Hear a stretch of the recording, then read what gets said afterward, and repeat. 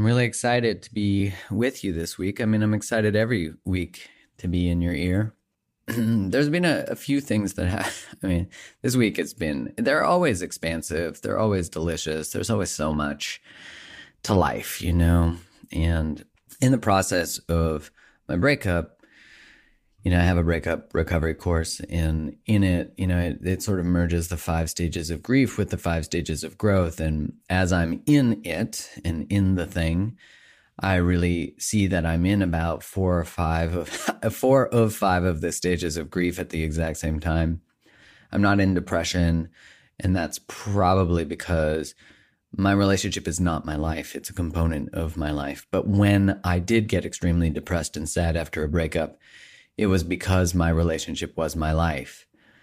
And I think you begin to learn through time, if you're not taught this at a young age, which I was not, is that when you make your relationship your life and you lose it, you feel like you've lost everything. But it is a component of my life. It's something that improved my life, that contributed to my life. But it was not everything. I have a purpose. I have a passion. I'm connected to myself. I have my own identity. And then when the relationship ends, you start to feel the spaces that they were in and the tender spaces and all of that. And so the other stages, the denial, the anger, the acceptance, the hope, all of those are sort of happening at the same time, and dancing between all of them and just breathing into the experience and just accepting it as it is. I often hear people when they're going through breakup saying things like, I shouldn't feel this way. And that doesn't have to be about a breakup. It could be about something that upset you with your partner, or just in life with work or anything. But when we say I shouldn't feel this way, we're denying what is true. But you do feel that way. And you can't actually confront the feeling if you already create shame around the feeling. But if I say, I feel that way and it's unexpected, but it's okay. Why are you here, feeling? That's you talking to your feeling, just in case you were wondering. Why are you here? If you could speak, what would you say? To be heard, what would you ask of me? To grow from you, what would you need of me? These are all different ways of turning towards the thing that we are afraid of. And it's a real practice, And it's one that you have to create mindfulness around, thinking about how you think. This is relational awareness. This is this idea of metacognition, not just being a product of your mind, but actually curating your mind, thinking about your mind. If you are going through a breakup, I have the breakup recovery course, which is exactly as I said. It walks you through the breakup and it walks you through the expansion.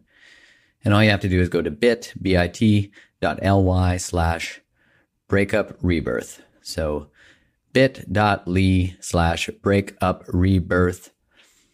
And just go there and register. It starts whenever you want to start. And, okay.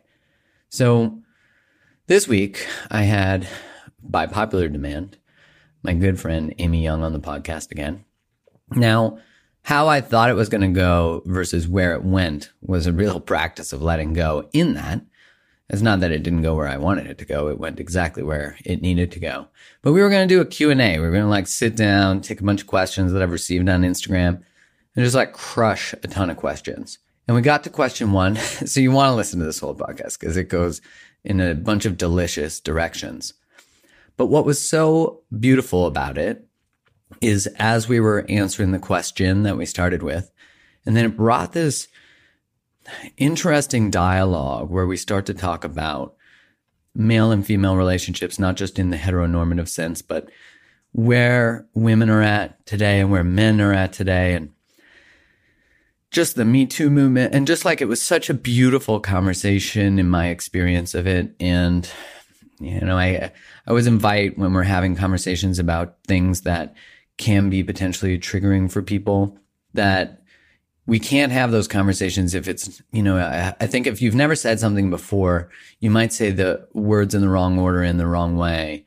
And so I always ask for your grace and your understanding that I'm always trying to do the best I can.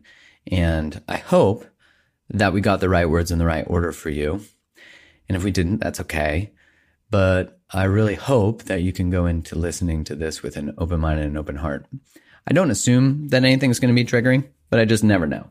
And when you talk about subjects like that, like Me Too and consent and men and women and where they're at and what they're healing from, you often get a lot of emotional reaction, which makes sense.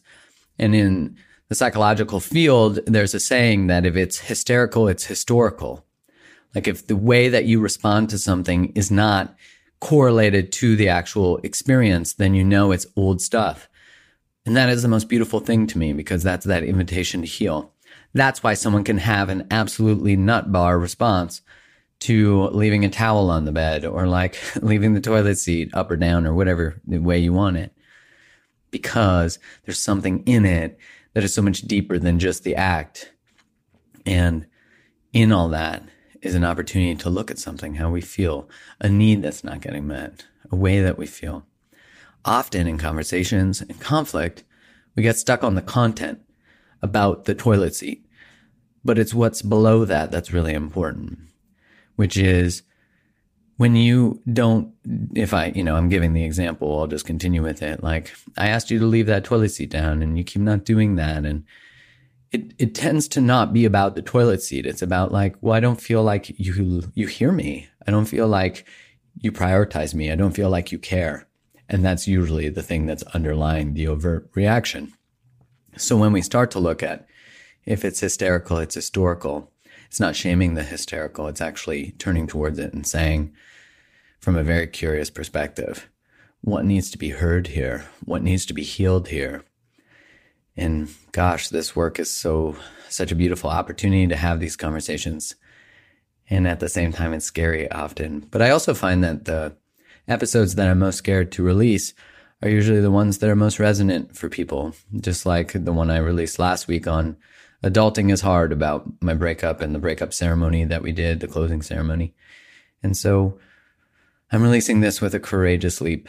And wherever you listen to this podcast, if it resonates with you, please share the episode so we can get it in more people's ears. And trying to hit #1 in the relationships category in the US. What's up? So wherever you listen to this, if you can leave a 5-star review and a written review, that is super helpful. Thank you so much for listening. Thank you so much for trading your time and the desire you have for knowledge with me, with my work, with my efforts. It means honestly so much to me. I couldn't emit more gratitude. I hope you hear it in my voice and through my heart, that I'm so grateful that I have this opportunity to participate in these conversations with amazing people and with you. And without further ado, here is Amy Young.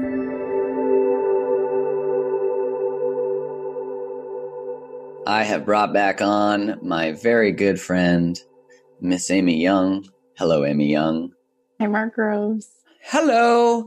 So, hola.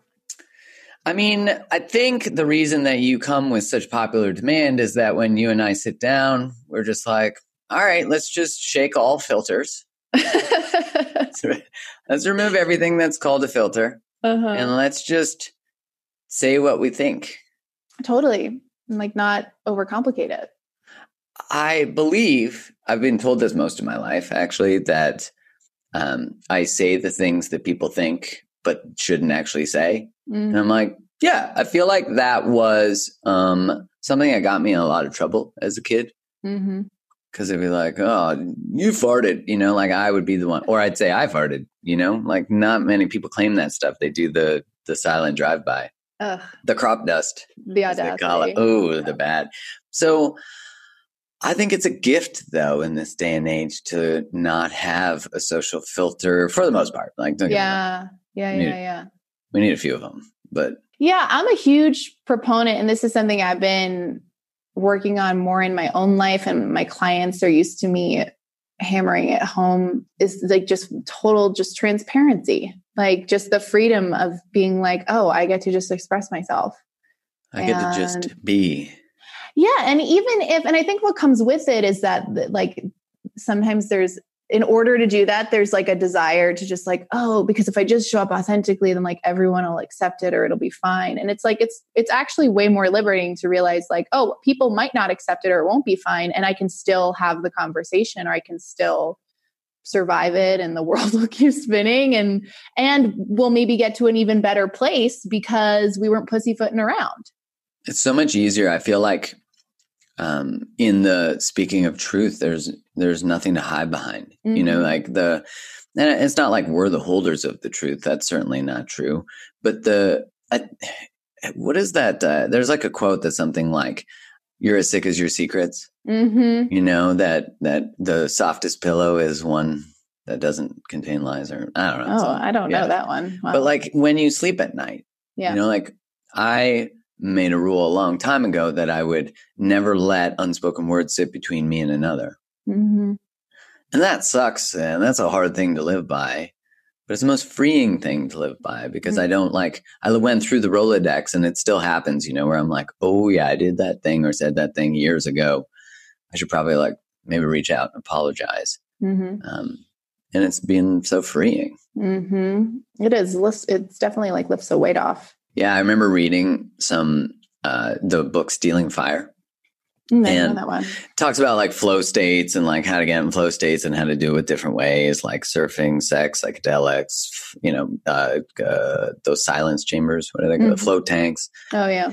And it was showing that in the research, when someone's in a flow state, their prefrontal cortex shuts down. So the part of their brain that is in charge of creating who they are, the self. Mm-hmm.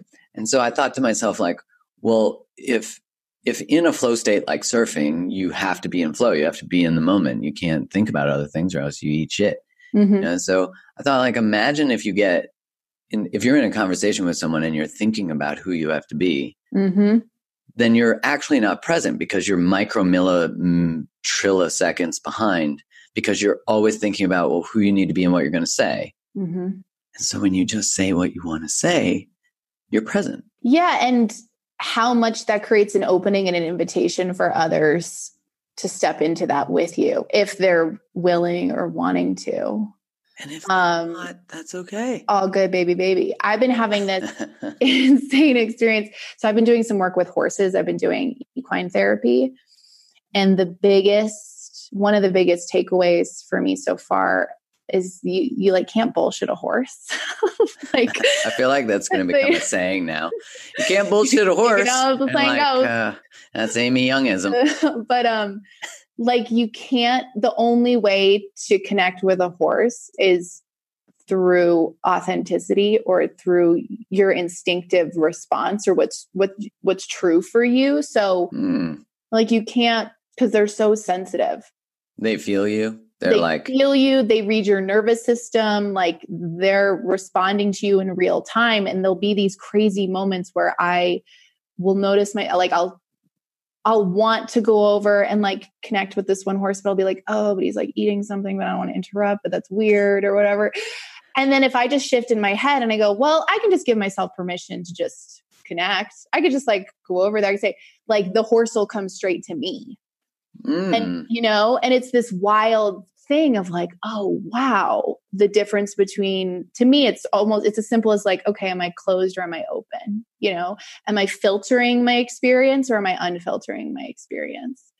And I don't know, to your point, I don't know that we ever want to or should necessarily get to a place where it's zero filters all the time. I'm going to run around naked, an Easter Day parade or something. But you go to jail usually. Unless it's under the guise of feminist freedom. Yeah. And actually, then you probably still go to jail. My apologies. That's something. There'd be repercussions. There would be. Yeah. But yeah, how liberating it is when we let ourselves just tune in, what's real for me in this moment? And can I just say that? Can I just share that and be vulnerable enough to let the chips fall where they may? I feel like that's often the feeling that we get when we don't want to say something to someone, on a date, for example, or ask a certain type of question, where are we at? Or what do you want in a relationship? What are you looking for? Which is such a normal first date filtration question. Yeah. But we're so afraid because we're well, what happens if they reject my request or don't want what I want? And it's it's not about the response. It's about the actual process of engaging in the conversation. I love the idea of what you said about in the equine, is that right? Equine, horsey, whatever. Horse therapy. That's such a cool thing, because you think if you're sitting in Starbucks and you see someone you'd like to engage in a conversation with, that if you just thought oh, I might be interrupting them, I can be a bit of a bother. I don't want to take up space. But the healing is in the process, regardless of what the response is to the, hey, are you enjoying that Caesar salad? Whatever. Mm-hmm. Do you know the history of the Caesar salad? That maybe that's a good intro. Do you know the history of the Caesar salad? I know a little bit about the history of the Caesar salad. Not enough to like win at a bar trivia, though. I imagine if you went in energetically with that same, like you said, you give yourself permission and then you move towards the horse and the horse decides with you. Yeah. If they want to engage. Yeah. That is so true for humans. Why do we think we're different? Always. It's like, it's such a liberating, because the other thing, I'm just going to talk about horses the whole time. The other thing that's so powerful. It's a horse podcast now. Is this for horse lovers everywhere? It's like sometimes you go over to a horse and they are doing their thing and they don't want to be interrupted. And I can invent a story about what that means about me, that it's like, oh, I picked the wrong time, or I picked the wrong horse, or this was rude of me, or I shouldn't have done that, or I can just be like, this horse just didn't want to connect with me in this moment. Like, that's completely fine. It's not everything has to be about me all the time. And that's, talk about like a lesson, I think, for all of us to just continuously learn is like, not everything is about you. Not everything is about you. In fact, I would argue most things aren't about you. And the way that we egoically and unconsciously will just invent the story of like, oh, I went over to that person, asked how the Caesar salad was, and they had their AirPods in and they were on the phone and I didn't see. I'm such an idiot. It's like, no, that's not what that means. Like, that's not what that means at all. But we assign such dangerous meanings to those experiences. And then we let those meanings inform how we choose to live the rest of our lives. And before we know it, we're just so on autopilot, we don't even realize that we're doing this thing, or that we're limiting ourselves in some way, or closing ourselves off, or, it's really eye-opening. Yeah, these narratives, when we give meanings to things, it's not usually in construction of our self-worth. It's usually like how to degrade ourselves or how to make ourselves feel like not enoughness. Yeah. And that's so the adulting version of expansion, which is we go from thinking the world is about us, which is very true of a child's mind. Like if, parents get divorced, the child, before at a very young age will, no matter what, think the divorce is about me. Like I shouldn't have caused that fight, or I misbehaved and then mom left and now she's gone forever, or whatever it is. It's so interesting that the child connects how parents show up with their self-worth. But when we're adults, we do the same thing because we've never actually sat and nurtured the child's experience. So we don't know how to. I remember talking to my friend whose parent, as they say, you're the best parent till you have kids. So I give great parenting advice. But this is vis-a-vis someone else. Okay. And he was talking to his wife with me, and they were talking about, they have two boys, and one of the boys was like crying and about something. They're both under the age of 4. And she said to him, I need to go get him. And he's like, are you getting him for you or for him? And I was like, whoa, shit, create the parenting. What's up? This is, and we started to talk about it, and just how the feeling she was uncomfortable with feeling was the feeling she's uncomfortable with feeling, that she'd never sat through. And so she didn't want him to experience it. So it really was a very interesting mirror. And I just think of that if we haven't sat through discomfort, if we haven't sat through the pain of loneliness, we'll just seek another. We'll just seek to replace feelings. And that's easy to do. I mean, we do it with drugs. We do it with alcohol. We do it with sex. We do it with sugar. Bagels. I mean, all dressed. Yeah. Bagels with Montreal smoked meat. What does all dressed mean? They just have a bunch of different spices on it. Oh, like an everything bagel. I think your Canadianism is showing. It's an all dressed bagel. I've never heard that before. Okay, it might actually be called an everything bagel, and I just rebranded it as an all dressed bagel. I like all dressed. It sounds good. It sounds fancier. Sounds like a lot of layers. Yeah. Like, is it spring or winter or summer? I don't know. I'm picturing, do you remember like Friends when Joey Tribbiani like put all of Chandler's clothes on? I'm sure there's like a gif of it, something, and he just walks in, he's all dressed. That's like, is that what it was? Yeah. I watched that show, but I was more like, this is our age difference, because I was more of a Seinfeld Because I was a Seinfeld little came right young for before Seinfeld, Friends. Yeah. Mhm, It's mhm. like the other day I was talking to a friend's girlfriend and I was like, have you seen the Goonies? And she was like, what's the Goonies? I'm like, oh my God. Like, how old are you? She's like 25. I'm like, Oh oh, well, there we go. God, yeah. Yeah, you're probably into like the Teletubbies or something.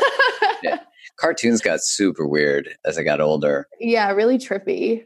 Like even the Power Rangers were kind of weird. Oh, I was into the Power Rangers. I don't know, but I didn't have good taste as a child. Like I'm not. I don't think all children do. Like I look back at the cartoons that I watched and they were garbage. Just the cartoon quality. Really like junky. Kids today don't know what such a 2D experience was like. They're like, did you draw this with a wide pencil? Like this is awful. This is like a Microsoft Paint exploration. Microsoft Paint. They use one an etch. Did they etch a sketch your cartoon? Seriously? Yes, they did. If you don't know what an etch a sketch is, Google it. Ugh. So, because we've had we had an episode that we did about saying no to unavailable men forever, unavailable people forever. Yeah. And that, of course, resonates very well with lots of people. Mm-hmm. And so I did a little pulling of questions I thought we could just do a Q&A sort of rapid fire. Now, here's the caveat I'm going to add to this. I have not pre-read any of these questions. Oh, fun. I know. So I'm going to try to make them make sense. The reason I don't like to pre-read things, people listening, you listening, who's like, if you were organized, you'd pre-read things. One, I've never been that organized. So that's an expectation never put on me. Number two is I don't like to prepare for things because then I don't feel like I'm present. Mm-hmm. Like then I'm thinking about the answer and I've already thought about the answer. I'm very much like remove the filter between what I think I should say and what I say so that we can be present. Mm-hmm. So give that 5 stars. What's up? Okay. You ready? I'm so ready. So I figure I'll ask it, you launch, and then I'll, I don't know. We'll dance. Why am I thinking about it? I just said, don't think about it. Okay. Think. Fucking stop it. Okay. How do you deal? Oh, this is good. This is good. Okay, cool. Oh my God, I'm so excited. How do you deal with your partner staying in touch as friends with an ex, either phone, social media, or in person? Okay, this one's going to get more complex. What if they still share kids, dogs, social circles? Okay, so what do we think about staying in touch with an ex? Let's assume no kids.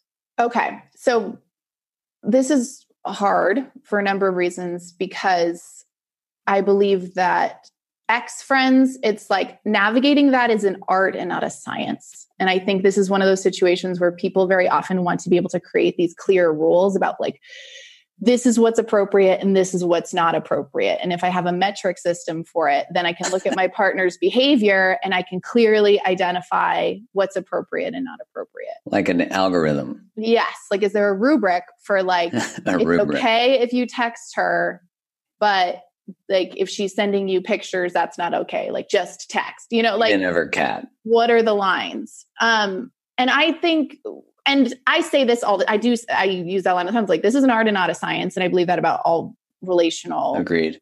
stuff in general.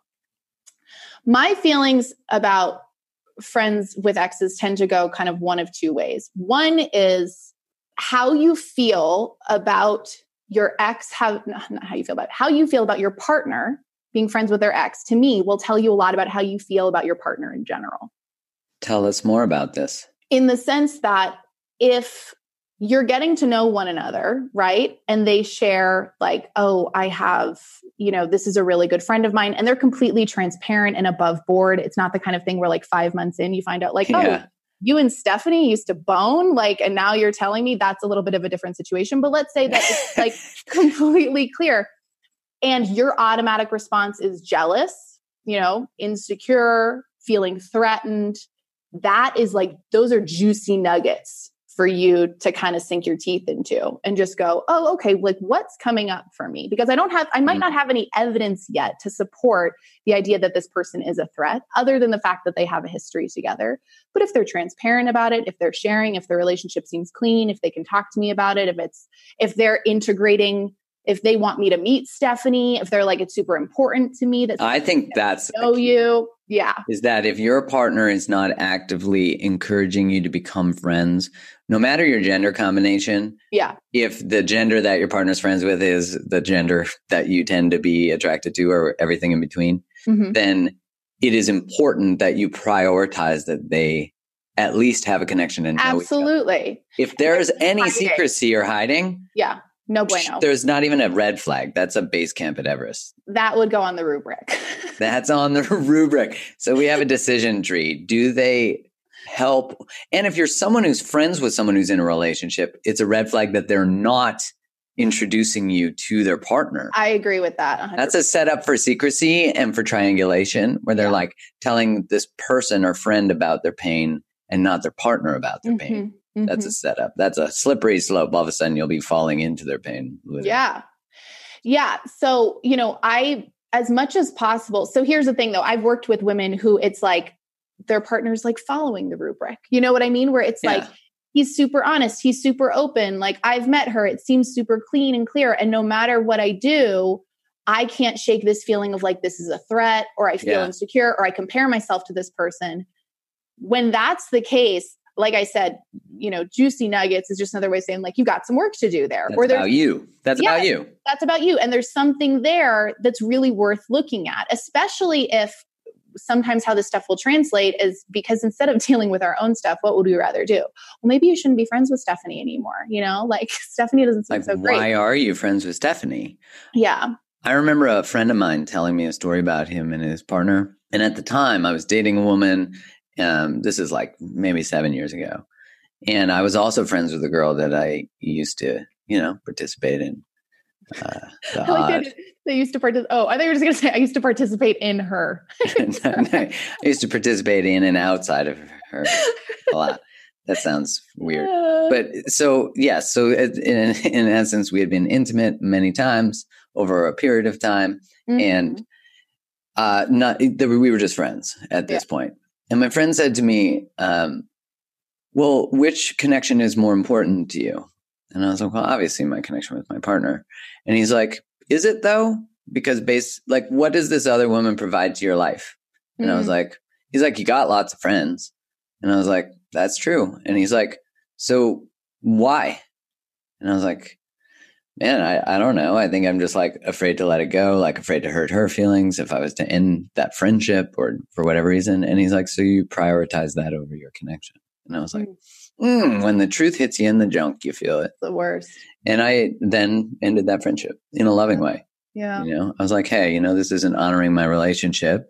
Yeah. And of course, a woman who understands that goes, or a man or a person goes, yeah, I actually get that. Or they might have curiosity about it. Why is that? Is there something I've done? Have we? And it's like, no, it's just what I want to create in my relationship. Yeah. And I think you're just highlighting the importance, and this is across the board, but especially around topics like this that can be more sensitive, just how important everyone needs to be so clean and clear and conscious, about like, how does this person fit into my life? Why am I holding on to them? Like, is there a part of me that's insecure about, maintaining this relationship and also exploring this new relationship? Like, it's so amazing the ways that we can we just avoid. Like, that's really what it is at the end of the day. It's like, you just kind of can let yourself avoid things or just not want to have to acknowledge like, oh, I just haven't wanted to cut the cord here for XYZ number of reasons. For all the reasons. But here's a question for you. Now, let's say that your partner at the time had been the person to come to you and say, well, why is she in your life? Would that conversation have gone the same way, do you think? Yeah, because what initiated the conversation with him was that she had brought it up. She had brought that up, and then I was holding it because I was like, well, I'm friends with her. There's nothing there. And, it's in the past. And then I went to a friend who I just really trusted his advice, and I just wanted to get sort of a mirror because I couldn't remove myself from it. Yeah. And when I got his advice, I went back to her and said, like, I hear you, and that actually makes a lot of sense, and I see the impact that I've had, and so I'm going to change that. And so I did. And I think when I've had partners in the past bring up like friendships, it's because I haven't created safety around the friendship, maybe just unconsciously, like not thinking about it. But in my last relationship, I was always very proactive about all my friendships to be friendships with her, and those even to become primary friendships, as you know, because you became friends with her too. And so it's, and that was also very clearly communicated in the relationship she had with men who didn't want to be, who weren't making an effort to get to know me. That was a red flag to me, that there was no effort, which you usually find is because they have an intention. Yeah. To not create any safety with someone who's in a relationship, I think is a bit of a flag. Problematic. Yes. Yeah. Okay. So the second part, I think, is like social media. I mean, I don't follow any of my exes on social media that I have, like ones from so long ago. It just, I mean, what's the point? But when you break up with someone, I think there's like a boundary that needs to happen, like if you're going in and, I mean, this is a whole other subject, but if you're like on Instagram and you're following like models and porn stars and weird shit like that, to me personally, I think that's a little bit like, what's the point? Like you're thirst trapping yourself. Like, what the fuck are you doing? Like, so I'll get that question a lot of like, what do you do when your partner follows like hot models and pictures and likes them? And I'm like, well, you talk to them about it. Yeah. Get curious. And if the guy or girl, but I think we can genderize this one. It's usually a man. I don't know. I'm following so many beefcake accounts. Yeah. A lot of banana hammocks. I've noticed your Abolitious came up the other day. At Abolitious. At Abolitious. That's probably an actual on Instagram. Yeah. Have you ever seen the Instagram girls with irrelevant captions? No. It is the best. I don't know. I forget who created it, but I love it because they feature dudes too. But it's like, when the Malibu fires were on, there was like a chick in a bikini and these fires in the background, and they're like sending love to Malibu. Like it had nothing. Anyways, that's horrible. But like I've seen so many peace signs thrown up by people just to be in a big like yay, and the holding of the bottom of the ponytail, the edge of the pool with the bathing suit up the butt. I mean, it's funny. Yeah. It's funny. I like to try to guess the caption, like Saturdays or missing summer. Yeah. Like it's so obviously used as a way to like, I love my coffee black. And it's like just them in a bikini with a cup of coffee. And you're like, that has nothing to do with anything to do. I know. Likes are really important. Like getting likes all the time at any cost. It's like, just get the likes, I find it fascinating to look, and I know we're going a bit off. No, we're on topic. Yeah. This is my podcast. But where if you look at someone's Instagram, you can actually, and I'd love for people who are listening to like start observing this. And if it's your own Instagram, hey, I mean, if this is kind of annoying you, is where you can actually start to see where they start to sexualize themselves more. And then they started to get more interaction and more likes. And then their Instagram becomes sexualized. Yeah. Really fascinating to observe. Yeah. Like where I'm like, you started to convert your worth to likes. And you saw where you could get some traffic, quote unquote. Yeah. I mean, I just think that Instagram is changing our brains in so many ways that we don't understand yet. And it's going to be like, really uncomfortable when all the data and the research finally gets compiled. Well, I know when they look at the research on like Google and Match.com and those types of things, that like who we are is so, we're actually all quite devious. We all have weird sexual thoughts, which we already know that because we have thoughts. Yeah. We just don't say them. This is why I think the constructs of any religion, culture, family that really shame any form of sexuality, which is most religions and most cultures.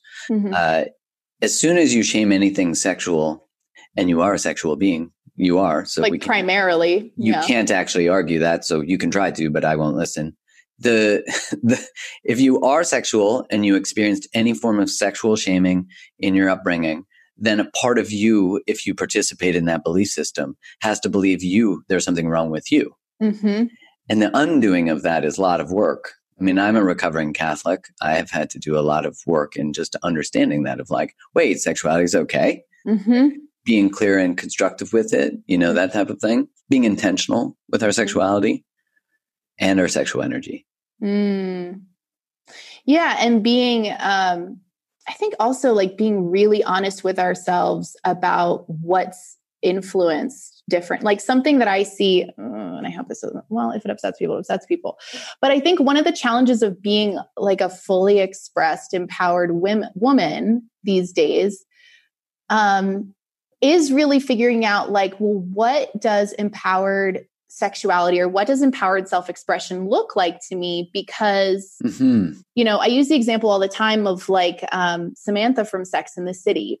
That was such like an iconic, like other end of the spectrum representation of like, oh my God, this woman who's just like catches dick all day and is like unapologetic about it and just owns it. You know, I think I was like in high school and then college, I got really into Sex and the City. And me and all my friends were like, well, who are we? You know, like which one? Oh yeah, I do remember those conversations happening. Yeah. And it's the kind of thing where we have these limited archetypes kind of in pop culture, what we see that will light these fires of like, oh, that's what it's like. So like empowered sexuality is catching dick 24/7 and being unapologetic about it. Yeah. You know, or it's like, or it is like, you know, showing up on Instagram wearing a bikini and like owning my body and appreciating it. And it's like, yes. And also maybe no, like that's one version. It's not the only version. And what's so hard about it is for so long, you know, women especially, but men obviously have their own sex stuff and as well. But women have been sort of pigeonholed into like, this is the one version of what it can look like. And you need to know, and it's like the purer you are, the better you are, the lower your number is, the, you know, the longer you make somebody wait, like all of that stuff, the better it is. That we're so unfamiliar with these shades of gray. Pun intended. Yeah. I got you. So unfamiliar with it. And we're so, it takes so much self-exploration. And I've gone through this too, of being like, well, where are the lines for me? You know, because it's not just about like what's empowerment and what's exploitation. Exactly. And it's different for every single human being. It absolutely is. And I want to pre-qualify everything I'm about to say with the fact that I recognize that I am a white, straight male and I recognize my privilege. Thank you for doing that. I need to do that because I try to look through the lens of so many lenses that I have to learn through, like women like you and people of color, and just like recognizing I never know what that's part of the privilege. I don't know what I don't know. Yeah. And what I find is interesting is that there is that line. Of course, I was listening to Gabrielle Reese on Joe Rogan's podcast. And before I actually say that, I was also listening to Esther Perel speak at a conference. And she said, the oldest trade system is men traded power for sex and women traded sex for power.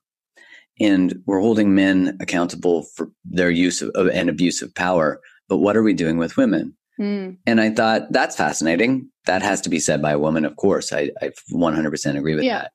And I thought it just stirred up curiosity in me because I was like, okay, the Me Too movement and this calling down of power and the abuse of power, absolutely. And then I heard Gabrielle Reese on Joe Rogan's podcast, and she's like this super empowered, super volleyball superstar from the U.S. volleyball team. She's married to Laird Hamilton. I mean, their kids must be giant and tall and super athletes. And the kid probably rode a wave out in the delivery room. But what I thought was really neat is she has 2 daughters. And she said, I'm so excited to be a woman today with 2 daughters. I'm paraphrasing. Because never have we been more empowered. Never have we had more like the Me Too movement and the conversations about consent and sexual empowerment. But also never have women objectified themselves more. And she said, like, when I speak to my daughters, I say, you know, they're beautiful women, da, da, da, da. And she said, like, I say to them, like, what do you want to hang your hat on? Because one of them will disappear, your beauty, eventually in societies. And she talked about how, like, a woman's value sexually sort of goes down as they age. And she said, but if you place your value in who you are, then it will never go. And I thought, whoa, what a beautiful conversation to, like, begin to have. And I am never going to be one to have an opinion about who's right to what is exploitation versus empowerment. But I do think, as with like men we really have to look and people in power actually, because I don't think it necessarily matters the gender, is that I've seen women in power exploit and not be kind and do things. Sure. I think we just have more evidence because there's been more men in power, obviously, historically. I think it's a really scary, but also essential conversation. So I always want to preface this with, it's hard to say the right words in the right order if they've never been spoken. So I hope that people can have compassion and grace for even just sharing what I just have had as a thought process. Yeah. I couldn't imagine what it would be like being a woman in the narratives that we've received, we being humans, but especially women. In the research, women get bored with monogamy faster, but that is certainly not what we would hear. You know, Esther Perel talks about how like we had these messages for men that are like, boys will be boys and they'll just cheat. And that's just the way it is. But that's not, we also believe that part of being masculine is having a high sex drive. But if you're a woman, no, you're just present for sex. Yeah. You just serve. And that's crazy to think, like not that long ago, marital right was a thing that you could just have sex with your wife when you wanted to, not even thinking or taking into account that she might not want to. Like that wasn't that long ago. Yeah, man, we are walking among landmines here. There's things that I want to say that I'm like, well, you know what? We said we were going to unfilter. So maybe. Like, I just think it's such a beautiful thing to talk about because it's a scary conversation, but I think if you're not having scary conversations, then who's having them? And then how do we know how to have them? Yeah. No, I mean, I remember when Me Too was first initially trending on Twitter, like that week was like devastating to me. Like I just felt, I mean, I feel a lot just for women in general. Like when stuff is happening with women on like a global level, like it impacts me and like gets me in a way, like that's all my sacred rage lives there. Yeah. And I remember, I was having conversations with people about consent, conversations with friends where we hadn't even known like, well, am I consenting or am I not? Like what's right here? Because I know, I think for almost any woman, you know, you will argue with yourself, like being on a date with a guy and feeling like, I want to, but I shouldn't, but then I should, but then I can't, but then like, we don't have full access to our own yes or no in those moments. Cause there's like too many different, there's too many different inputs at that point in time of like, how am I going to be perceived? And what is his perspective going to be? And what was I told about sex growing up? And what would my mom think? And, you know, and all of these fears and feelings come up, and something I've just struggled with and sat with, and something I wanted to write about, but obviously it's such a nuanced topic, is, you know, it's not surprising to me that we have all these issues with consent and understanding, well, what's a no? And for men to really understand clearly, well, what's a no? And I have said before, you know, we really haven't given women full permission to even say yes to sex. To like stand in their full yes or their full no. So why would we let them say no? It's like, we don't even let women and when I say let, I mean, there's repercussions for it, you know, or there's like social costs. There's clauses. Costs, It's like, oh, if you say full yes, just no, like there's ways that it could be interpreted, or you could be sending the wrong signal, or your number could get too high. You could be seen as slutty, sexually empowered. I mean, it's really fucking messy. And I'm so excited that we are having more of these conversations, just because I think that's the only way progress really happens, is when we allow ourselves to have discourse and communication and to be open and to kind of wade through the messiness of it. But I think especially as a woman, for me, it's such kind of a reckoning to have to look at all of the ways in which what I was taught or told to be sexually or not. And then to have to kind of come up with your own version of like, okay, so, but what's like really, really true and right for me? Not what I think someone else wants, not what I think is going to, you know, be exciting to someone, or, you know, like, what do I really, and And that's, I think, I mean, in so many ways, those are the questions that we have to ask ourselves in all areas of life, in relationships, sexually or otherwise, right? It's like, well, what do I really want? Like, what are my needs? What are my standards? What are my... Totally. And what have I allowed that actually hurt me? Mm-hmm. Like, where did I not honor my no? Mm-hmm. Like me internally, but then said yes, even though there's a no. Yeah. I so appreciate you sharing that. I mean, I was really blessed and continue to be blessed to be around really powerful women. Mm-hmm. And that started with my mom. And then I think made me so drawn to being in relationship with and also friendship with really powerful women. My mom was by every right a feminist when I was growing up, probably overtly and in a beautiful way, though, because it really made me want to understand all of it. And what's cool is like Kai and I were dating when the Me Too movement went out. And so I got to observe her response to it and ask people like you and, like I Am Her Tribe, Danielle Dobie. I remember her sharing a lot with me. And I felt a lot of, I would say like potential shame and pain myself when that came out, because I thought, well, I for sure have objectified women. Like I've leered at them. I've, like in just like not thinking with my limbic brain, it's like, thinking with my limbic brain. And I felt this sort of collective shame. And it was interesting to examine because I started to think like, why are men not speaking out on this? Which is what made me speak more at that time. But I think it's because we can all look back to a moment and think like, maybe I did say the wrong thing or do the wrong thing. And I think because we didn't want to get like, hey, you did that in the past, or, we didn't want to have to face the shame. So we just went quiet.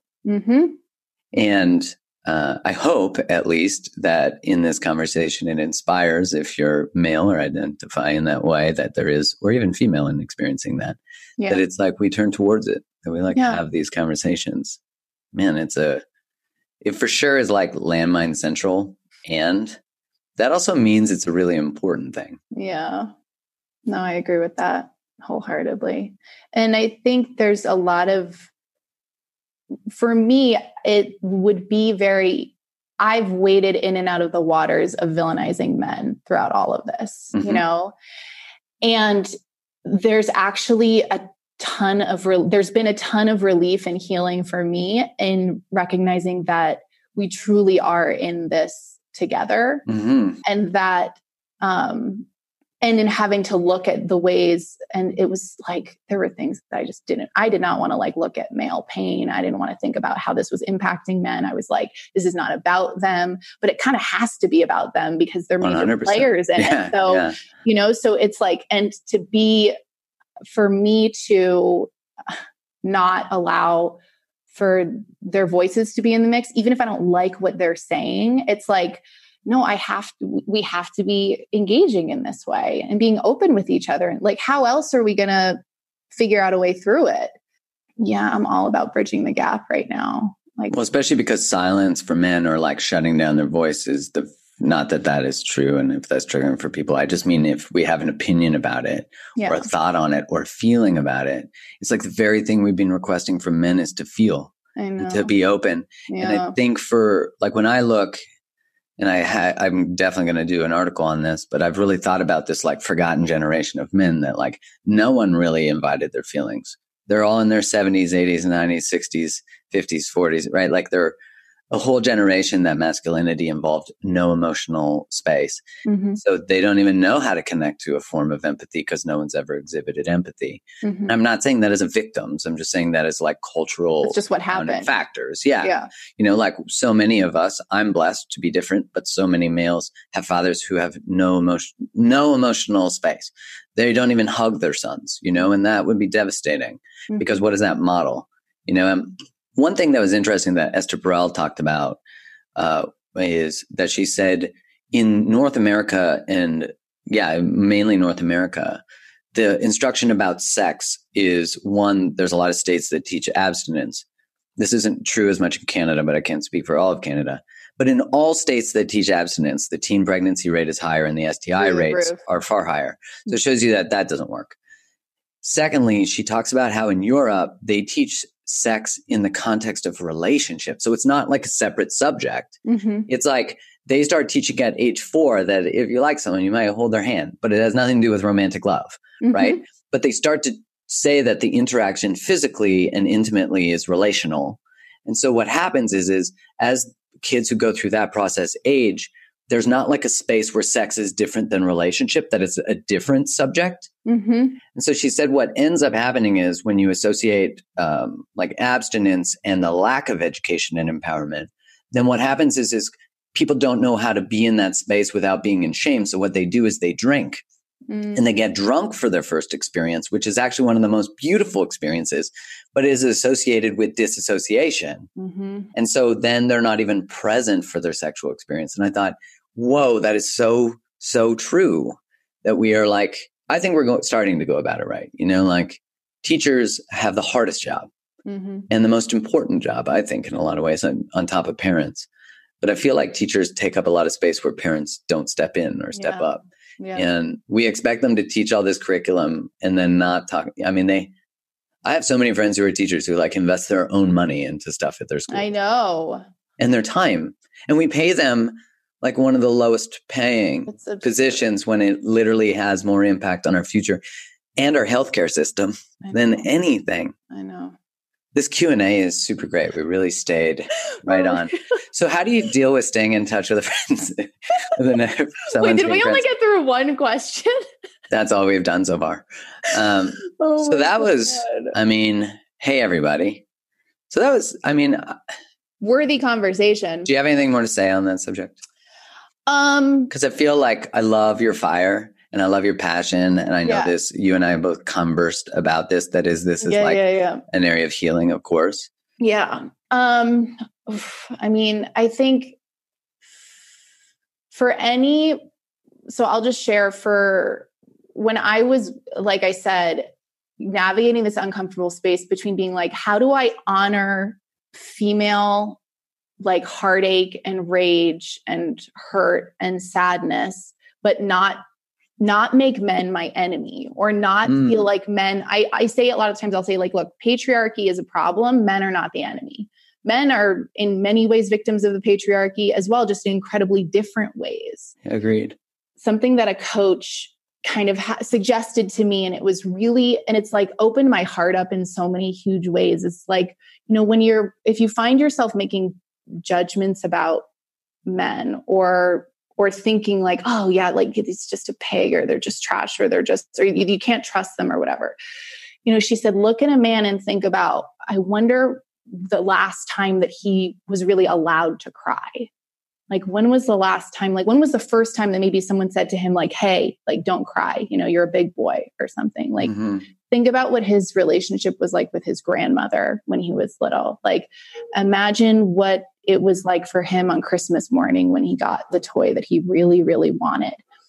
And it was this sort of strange practice of kind of realizing, like, it sounds pathetic, but I had to do this. It doesn't sound pathetic, but I'm judging myself in it. That it's like, of being like, holy shit, like men are full-blown people with like hearts and hurts and histories.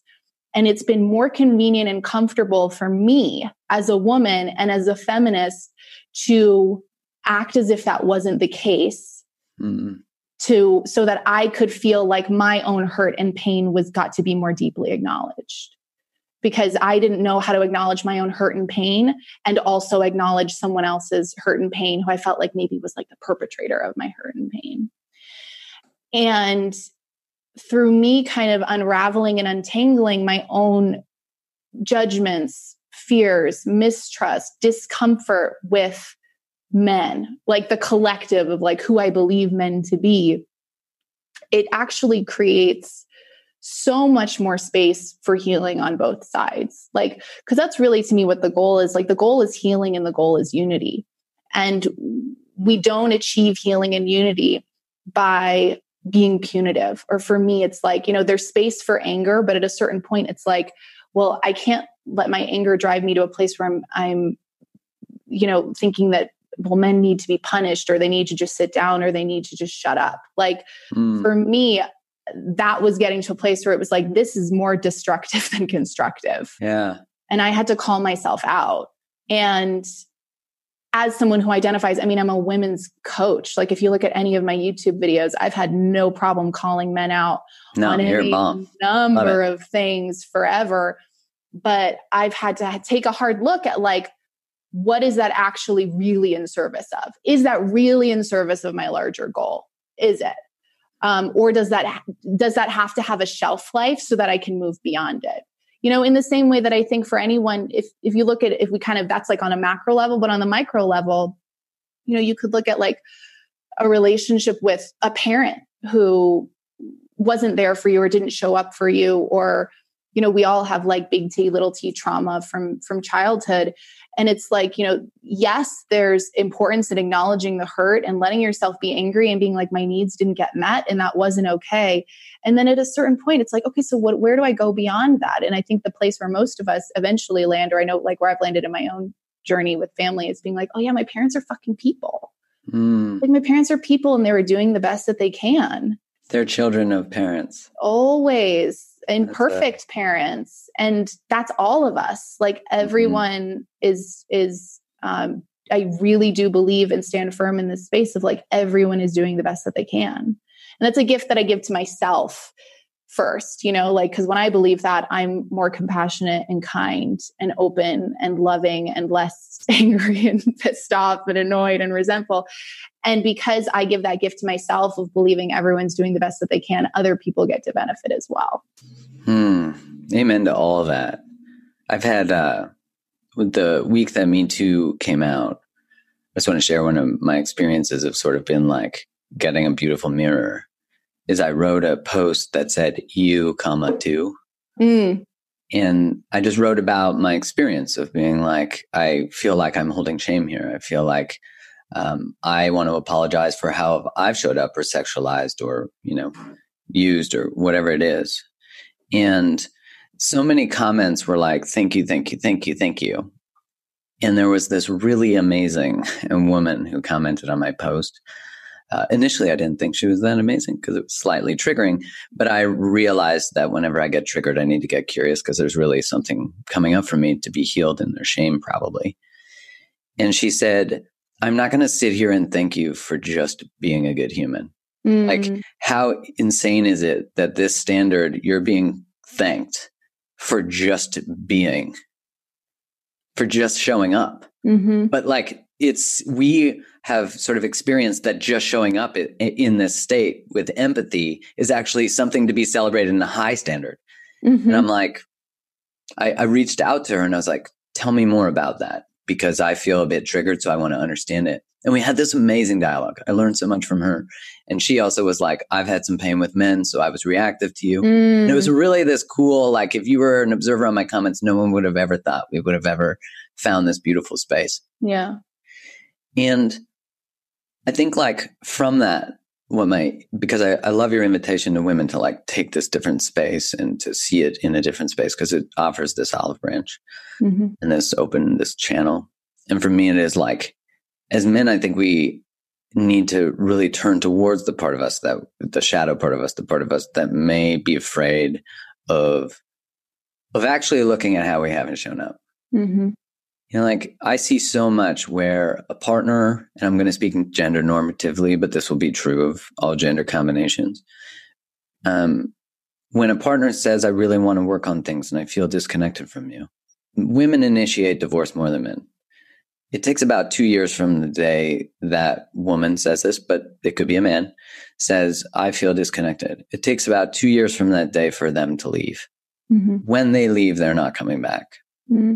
And I think as men, we're so afraid to face our shit. We're afraid to say yes to therapy because we know that something's going to be found there. And this isn't obviously true just for men. I just think it's true more so for men because we've been taught to be afraid of our feelings and to not have them because you're a pussy and all the things. But if we do not, this world won't get healed. You know, and like women can't save us. We've been asking them to make our lunch and be ready for us when we get home. They're not going to save us now. They're done with us in terms of fucking saving us. We have to step up.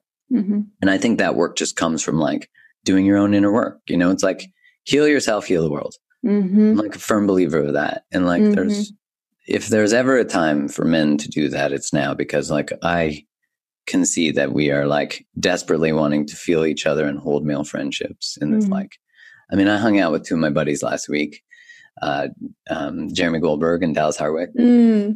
And we like had a time where we were listening to like, you know, acoustic folk music. And we were laughing because we were all sort of emotionally talking about something. And we're like, wow, is this ever like such a different, like there's probably, you know, women doing the exact same thing right now all over the place. And we feel special, although we're not. It was just this really neat moment to think like, we all need this like permission, I think. Everybody does.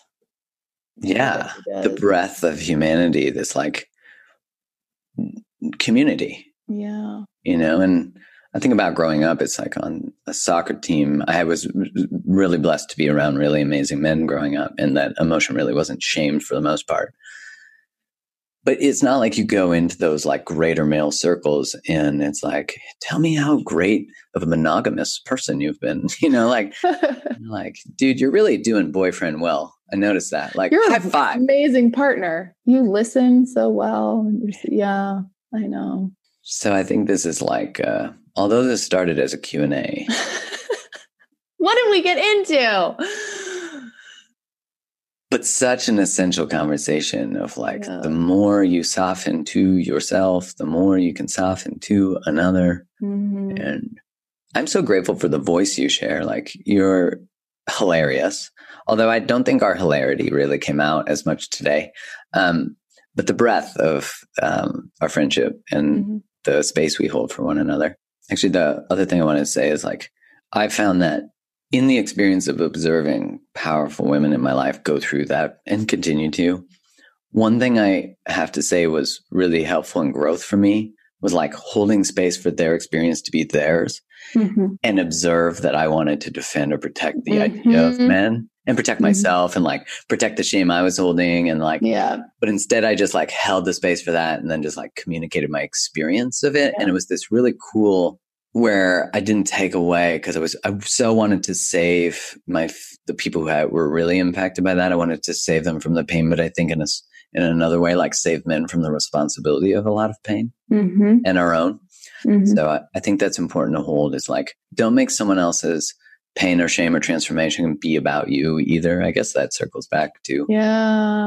Well, yeah. And, like, I think it's also just this skill of really being able to name what's going on for you, right? Like just being able, like, there's a part of me right now that wants to defend, but I want to show up for you at the same time. And like, I don't understand, or I'm in conflict, like, you know, the ability, like I had a conversation, you know, with my partner at the time where he said a similar thing, that he was just like, it's really helpful to me to be able to like see and really witness how this is impacting you, because it's helping me understand like, oh, because he was like, I've had conversations with guy friends and stuff where it's like, well, like, what do they want? You know, like this stuff happened, like, how long are you going to be upset for? And he's like seeing and understanding like, oh, you're still really angry and you're still really hurt. And when we're really angry and we're really hurt, we don't just want it to be all better just yet. You know, it's like, we don't just want to move past it and be like, oh, it's fine. It's like, no, there's a purge that's happening and that needs to happen. And all of us being able to hold space for it together, I think is what the most healing thing is. And that's the uncomfortable thing right now, is there are all these weird party lines or these ways that we create division. And, you know, and I think being able to show up for each other and being able to ask for what we need too, and, you know, and being able to say like, I just want to be angry right now, or that's just what I need. Like, I'm just hurting, or I'm just heartbroken. So it's like good practice for everyone. Yeah. That male desire to just like want to fix, want to take away. This is not a quick fix. It's like, maybe take a breath there, buddy. Sit back. And that's such a practice for us to like hold, quote unquote, the space of masculine, which I think is more about actually just holding space. It doesn't have to be masculine or feminine. It's just like, and saying, what do you need from me right now? Instead of assuming what someone needs. Because it might be like, I just need you to hold me, or I need you not to, or I need you to hold a pillow out while I rage. You know, like whatever it is. Yeah. Amy Young. Yeah. You are one of my favorite human beings on the planet. You're one of my faves ever. And you're so funny. And just like, you're such just a tremendously open person who's always trying to do life a little better. Oh, same to you. No, I'm grateful seriously. for you. I'm so grateful for you and just everything that you are and the work that you do. And you're one of those people, I think you are for anyone, you know, who gets to have you in their life, or I mean, anyone who gets to follow you.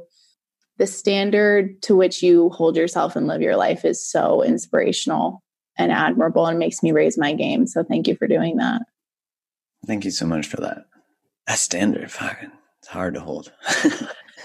But it's interesting because, like, I think a lot of the reason I started my work is that I knew that I would always have to hold the level of integrity that I demanded, like, or invited people to. Because you can't really say, like, hey, do this thing, I'm going to go do another thing. Totally. Doesn't work that way. No. So where do people find you, Amy Young? My website is amyyoungcoaching.com. If you want to learn more about me and my work in the world, if you want to follow me on Instagram, I'm at Amy Young Co. Amazing. Thank you so much for your time for the Q&A. We did such a good job. Thank you for all of those questions you all submitted. Because I think we'll just have to do an Instagram live where we do a Q&A. Oh, that would be fun. Yeah, that sounds like a better idea. No, but this was a good combo for us to have. We didn't have the conversation we planned to have. We had the conversation we were meant to have. Absolutely. Beautiful. Thank you.